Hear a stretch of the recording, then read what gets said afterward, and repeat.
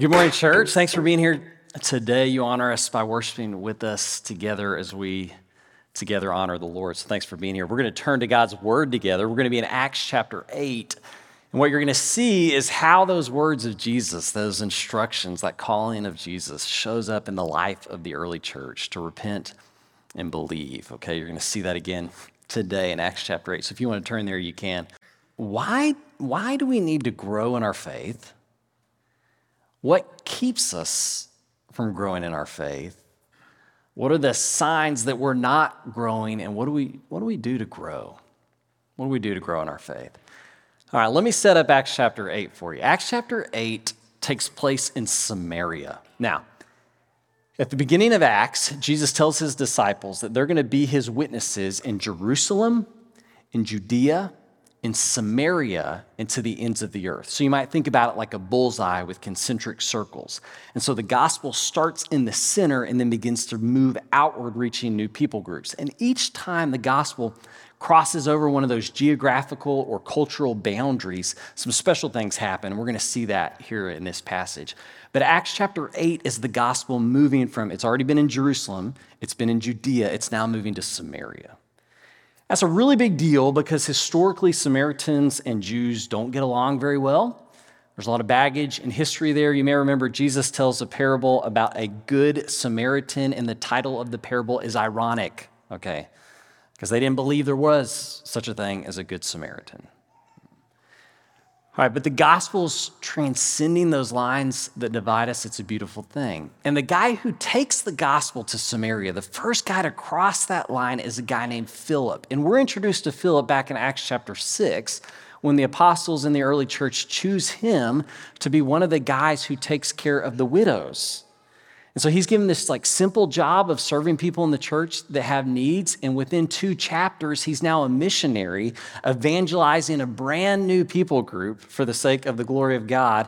And hundreds are coming to faith through his work. So it's really cool to see how he's been built up and prepared to be a missionary. I'll say just a quick plug here. We've got a brand new internship in one of our mission locations in the Philippines. So we're looking for young people who want to be missionaries, teachers, or coaches. There's a chance for you. We'll help you get over there and do God's work there. So we want to raise up missionaries here too. All right, that's part of what we're doing. So Philip moves from being caregiver to widows to missionary and evangelist to brand new people group. And the reason he has to go is because the church is being persecuted. Acts chapter 7 is about Stephen being martyred for his faith. And so God takes persecution and the scattering of Christians, this terrible thing, and he makes it really good. He uses this horrible circumstance for his glory. And some of you can relate to that in your own life. Okay. All right, that's all set up. Let's see what happens with this guy named Simon, who's in Samaria. Now, there was a man named Simon who had practiced sorcery in that city and amazed all the people in Samaria.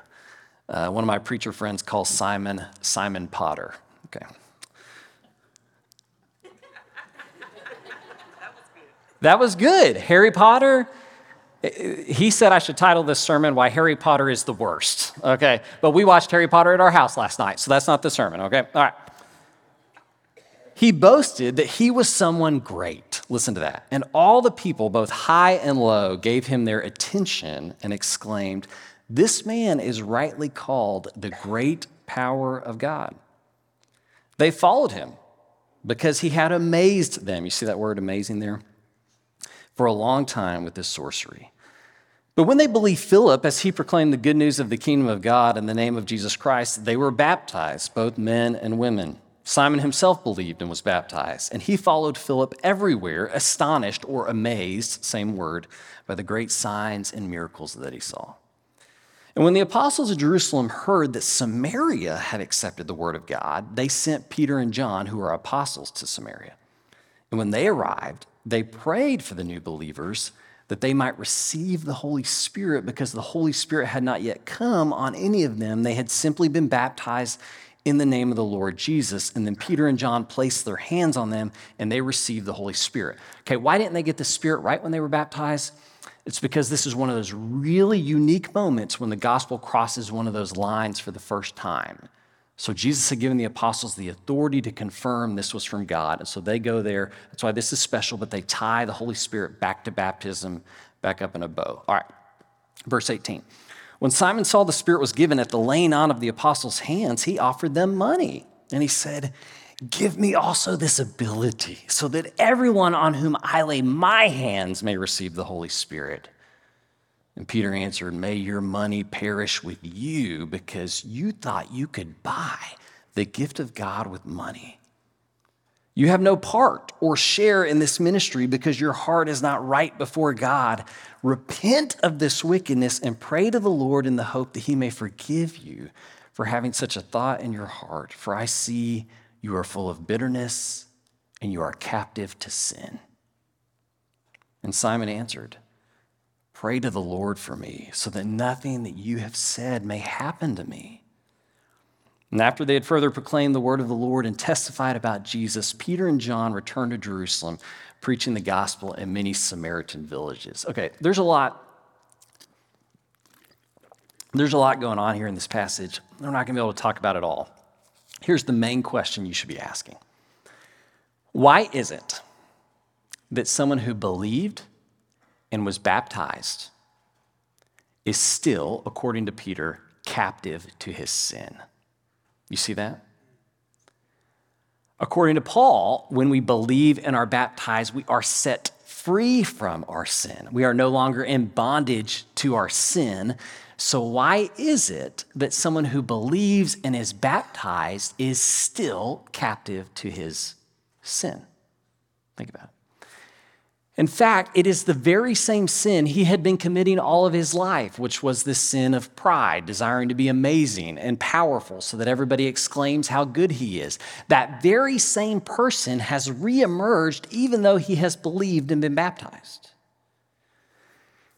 And so when people, scholars, preachers who think about this passage, consider that question, they give one of two answers. And the first one I think is wrong. The second one is what we're going to explore today. But the first one they say is, the problem is, he must not have been truly born again. Like Jesus tells Nicodemus, you must be born again. He must not have been truly born again. So there was either something wrong with his baptism, he did it wrong, sounds pretty legalistic, right? He did it wrong, but that doesn't seem to be the case here. Or his belief was somehow wrong. He didn't believe well enough. And I'll tell you, there's this popular trope in a lot of big churches, frankly, where every so often the preacher will get up there and tell his church, you may think you're saved, but you might not be.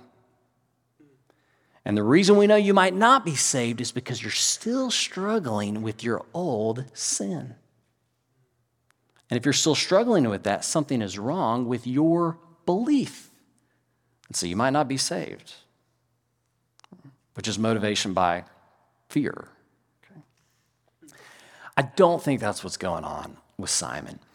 I think Simon has been born again. I think he has not grown past being a spiritual baby. That's the issue.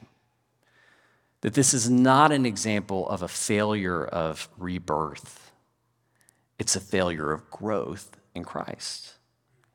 And how dangerous that is when we don't grow. So I was reading a book just this week, and it's about this. It's written by this guy who's been just a legendary disciple maker, raising up people into life in Christ. He's spent his whole life. He's in his 70s. He has spent decades doing this, just raising up new believers into strong Christians. He's even thought about it biblically, and he's identified these stages that people go through as they grow in faith. They start as spiritual infants who don't know much, can't do much for themselves. They become spiritual children who are focused on themselves, even though they know more. They move to spiritual adolescence, where they're beginning to find their role in the kingdom. And eventually they become spiritual parents who are completely selfless, only living to pass on the faith to the next generation. And so this guy's been doing it for decades. We would probably identify him as a spiritual parent. He has birthed all kinds of new believers in Christ. But he said the other day, he was having this conversation with his wife. The conversation turned to an argument with his wife, and she was trying to end the argument, and he said, well, you started it. And he said the moment he said that, it hit him. Like, who says, well, you started it? A kid says that. A child. And he was like, despite all my growth over the course of my life, suddenly that old immature self reappeared. And it was ugly. The other day, I'll share an example from my own life. We were pulling into our neighborhood. I was making a right turn into our neighborhood. My whole family's in the car. So I'm making a right turn into the neighborhood, and a guy's coming this way in a big truck, and he's not paying attention, and he's drifting over towards my side. So I'm trying to turn in, and he's drifting over towards me. He's coming straight towards me and my family. And so I give him a couple of the love tap honks, just like the, hey, beep, beep, beep, just trying to get your attention, not the, I give him a couple love taps, and he swerves over, and he comes by me, and he goes, what? I'll tell you, there's nothing worse than another driver being wrong and thinking it's you. There's nothing worse than that. So you know what I did? I was like, I love you with the love of the Lord. No, I did not do that. I stopped, I put it in park, and I said, what are you doing? This is you. I got my family in this car, what are you doing? And instantly my heart rate is, going through the roof. You know what I'm talking about? And I don't know what would have happened if Lindsay didn't say, drive home, okay? And I'm driving home, and my heart rate's like, I'm calming down a little bit. And by the time I get home, I look over at Lindsay, and I said, I thought that Eric was dead. That Eric of my adolescence, when I had 20 pounds more muscle on me and was ready to fight anybody, I thought that guy was dead, and that old self reemerged. Now think about it with me. This disciple maker who's been doing this forever, he's pretty spiritually mature. And I like to think that I'm not a spiritual baby anymore. I'm not as spiritual as that guy who's a hero of mine. I like to think I'm not a baby anymore. But what if he and I were spiritual infants when that old self reemerged? What might happen? That's really the story of what's going on with Simon, because he is a spiritual baby. He's a spiritual baby. And the old self comes back in. So this is why we can't stay spiritual babies. And that's the word Paul uses, infants. Okay, this is why we have to grow in our faith. But we wonder, how do I grow in my faith? Well, Jesus talks about that, okay? We believe how you grow is the Holy Spirit.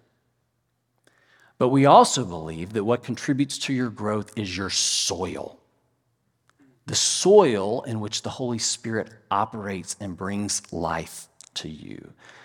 And we get this from Jesus. Jesus talks about this in Luke chapter 8. He tells a parable. Let me summarize it. He tells a parable about this farmer who goes out and scatters seed on all different kinds of soil. You remember this? He scatters on one kind of soil, and the soil's so hard the seed can't even penetrate it, and the seed is the word of God, and so the plant never takes root or grows there. It just stays on the soil, never gets in. And then he goes and he casts the seed on a soil that's kind of rocky and shallow, and sure enough, the plant takes root, and the plant is belief, faith, but its roots are really shallow, and it grows up, and then eventually it just falls over. It can't stand up. But then the third one, and this is the one we got to pay attention to. This seed is cast in some soil that seems good, and the plant grows up. It seems strong, but then what happens? Weeds grow up beside it, and they begin to choke out the plant. And Jesus says those weeds are the desires of life, or basically the old self. The thing you thought was dead, creeping back in because the soil has gone bad and choking out the plant. But then lastly, he talks about the fourth soil, and this is what he says. But the seed on the good soil stands for those with a noble and good heart who hear the word, retain it, and by persevering, and that's the most important word there, persevering, the soil of the heart stays good, who by persevering produce a crop. Now, okay, our growth is two factors, the Holy Spirit and our soil, the heart. And so when Peter diagnoses Simon's problem, his failure to grow, what does he point to? Look at this. When Peter rebukes Simon, he says, because your heart is not right before God. It's a problem of his soil. It's not a problem of the Holy Spirit or his belief. It is a problem of his heart, that his heart has gone bad. Lindsay and I, when we got married, for the life of us, we could not keep a plant that we planted alive. Every single one of them would die. We had this great streak. We were batting 1,000 at killing plants, okay?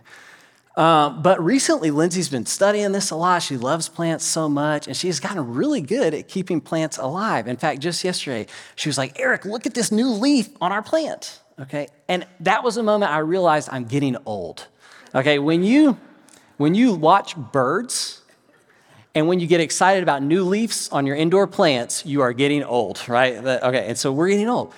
One of the things we've learned, and she's learned this, is that it's all about taking care of the soil.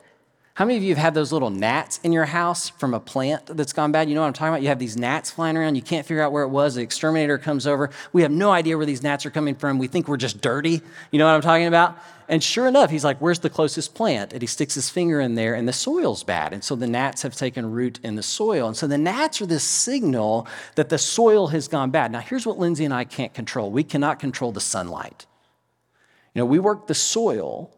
We put those plants in the windowsill, and the sunlight comes from God, and those plants need the sunlight. And that's like how we grow in Christ. The Spirit, which comes from God, Jesus says it blows where it will. We cannot control it, and yet it produces fruit in our life. It causes us to grow. But what can we control? The heart. The soil in which that plant is taken root. Okay, so how do I work my soil? How do I tend the heart? That's what you got to ask yourself. So Peter, when he diagnoses Simon's problem, he also gives him a prescription. So that's great anytime that happens. And this is what he says. Look with me here in verses 21 to 22. Here's the problem. Your heart, your soil, is not right before God. So repent of this wickedness. Repent of this wickedness, pay attention to that, and pray to the Lord in the hope that he may forgive you for having such a thought in your heart. All right, so he says, the problem is your soil. If you're going to work that soil and keep this plant from dying, what you have to do, your part, is two things: repent and pray. Okay, so what that should remind you of, and I shared this with you back in August, and so I'm sure you remember it very well. I shared it back with you in August. When Jesus comes, the first thing that he says, when he announces the arrival of the kingdom, he says that what you need to do are two things: repent and believe. Remember this? This is from Mark 1, 14 and 15. Jesus went into Galilee proclaiming the good news of God. The time has come. The kingdom of God has come near. So what? Repent and believe the good news. It's a two-step process. And do you hear the same language in what Peter diagnoses? Repent and pray. What is pray? An expression of belief. I trust you, God, to handle this. That's what prayer is. You hear it? It's the same two steps. And so we made this little diagram, and you may remember this from August, that this is what spiritual growth, your part, controlling the soil, looks like. It's this daily process of repenting from myself as king, that old self that's reemerging in Simon's life, that old self that reemerged in mine on the road home to my house the other night. I'm going to deny that self. I'm going to kill that self every time it tries to reemerge in my life so that I can make a 90-degree turn where I then pray and believe and trust in God for the full 180-degree turn. The problem is we live in a world where the self is king when we should be living in a world where God is king, the world that he has made, right? And so to move from a world where I'm my own king to a world where God is king is not one 180-degree turn, it's two 90-degree turns. I repent and then believe and pray. And then the reason you see those red arrows there is that even as I'm growing in Christ, my old self is going to try to rise from the dead. He's going to try to reemerge in my life. The same sins I struggled with before are going to try to come back in my life, but now I have the ability to identify those things and count them dead, as Paul says. Count them dead, deny them. I was sharing this graphic at Harding Academy the other day where my kids go to school, and I was sharing it at their chapel, and we were talking through this, because this is the same graphic I work through with anybody who's thinking about giving their life to Jesus in baptism, or anybody who's struggling pastorally. We often talk about, what are you not repenting of? And so at Harding, we were talking through, what does repentance look like? And I reminded them what Jesus says. He says, whoever wants to be my disciple must Anybody remember? Anybody who wants to be my disciple must deny themselves, take up their cross, and follow me. And at Harding, I got to that point, and I was like, whoever wants to be my disciple must, and this boy shouts out, deny themselves. And I was like, yeah, man, tell me what your name is. And then he just looked at me dumb, like he couldn't remember his name. And I love that because he's lost himself so fully in God's word, he can't even find himself anymore, right? Actually, I think he was just embarrassed and didn't expect me to call on him after that. But I love, like that's what it means to repent, is to daily deny yourself. Deny yourself. That's how I work the soil of my heart so that I can grow. So I'll tell you, after that drive home, and Lindsay will confirm, it was kind of with me for a couple of days of like, I can't believe that old Eric came back. I thought he was totally gone. And sure enough, there he was reemerging. And so now, though, because I am growing in my faith, I see it and I can repent of it. Deny it. Turn that thing over to the Lord and seek his forgiveness. And I did that. Okay. So this is how we grow in our faith. Our part, we work the soil. The Spirit provides the growth. God provides the growth. We work the soil of the heart. We tend the heart. Now, let me talk about the tragedy, the real tragedy of this story, and what happens if you don't tend the heart. For the record, according to church history, not according to the biblical account, according to church history, Simon does not take Peter's advice and repent. And because he's a spiritual infant when this happens and he doesn't have far to fall, he falls away from his faith. And he is called in church tradition, Simon the Sorcerer is called the father of all heretics. In fact, he gets a sin named after him called simony, which is selling holy things which shouldn't be sold. You don't want a sin named after you. Like, that dude committed a real Eric over there. That would be bad. It's probably going to be a driving sin, if I had to guess. Okay. But let's just, the biblical account doesn't have that. According to the biblical account, it kind of looks like he realizes he's in the wrong, even though he's a spiritual baby. But this is the real tragedy. Even if you didn't fall away totally from your faith, even if you just stayed a spiritual infant your whole life, it's the real tragedy is like misdirected focus. So if you look back through this story, and I pointed this out, do you notice how many times it talked about the people were amazed? They're amazed by Simon. Simon's then amazed by the apostles. How many times you see that word power or ability, that Simon wants the power and ability that the apostles have so that he can be amazing like he used to be. It's the old self that's coming back here. You see that happening here. This is a real example of the signs and wonders of God that we experience in our life. Okay?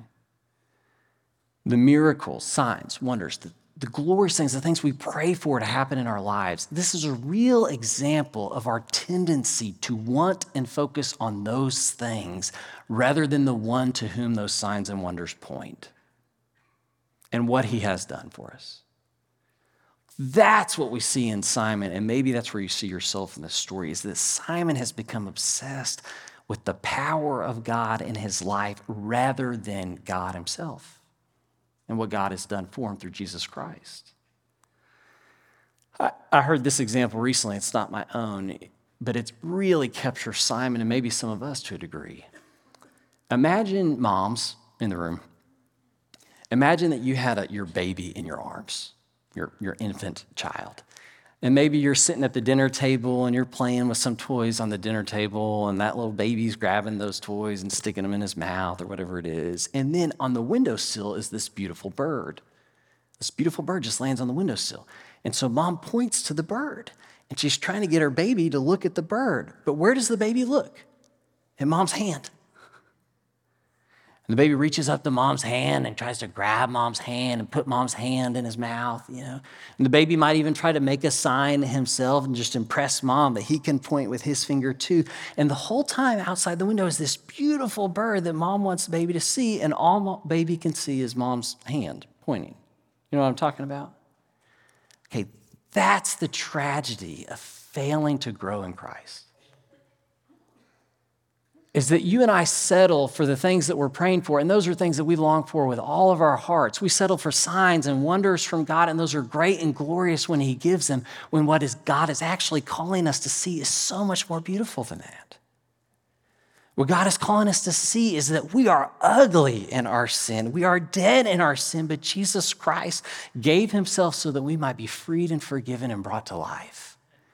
And that is so much more beautiful than anything else we can experience in this world, is what God has already done for us in Jesus. And that should be enough to satisfy, enough to make us want to work our soil and grow in him. But when we stay infants, we miss it.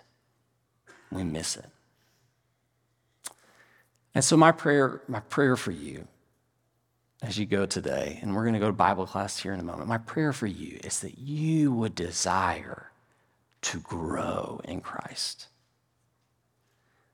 That you would move beyond infancy or childhood or adolescence and become this spiritual parent whose sole desire is to see God glorified above all and to celebrate what he has done for you in Christ. That would be maturity, wouldn't it? Let me pray for you. God, I pray for your church that's gathered here this morning. I pray for those who are watching online with us. What a joy to have them. God, the people here in this room are here because they desire to grow in you and in your Son, Jesus Christ. Would you, by the power of your Spirit, produce fruit in their lives? But God, would you also help them to tend their hearts, to deny the self, and to trust and believe fully in you as King of their life? I pray this in the name of Jesus. Amen.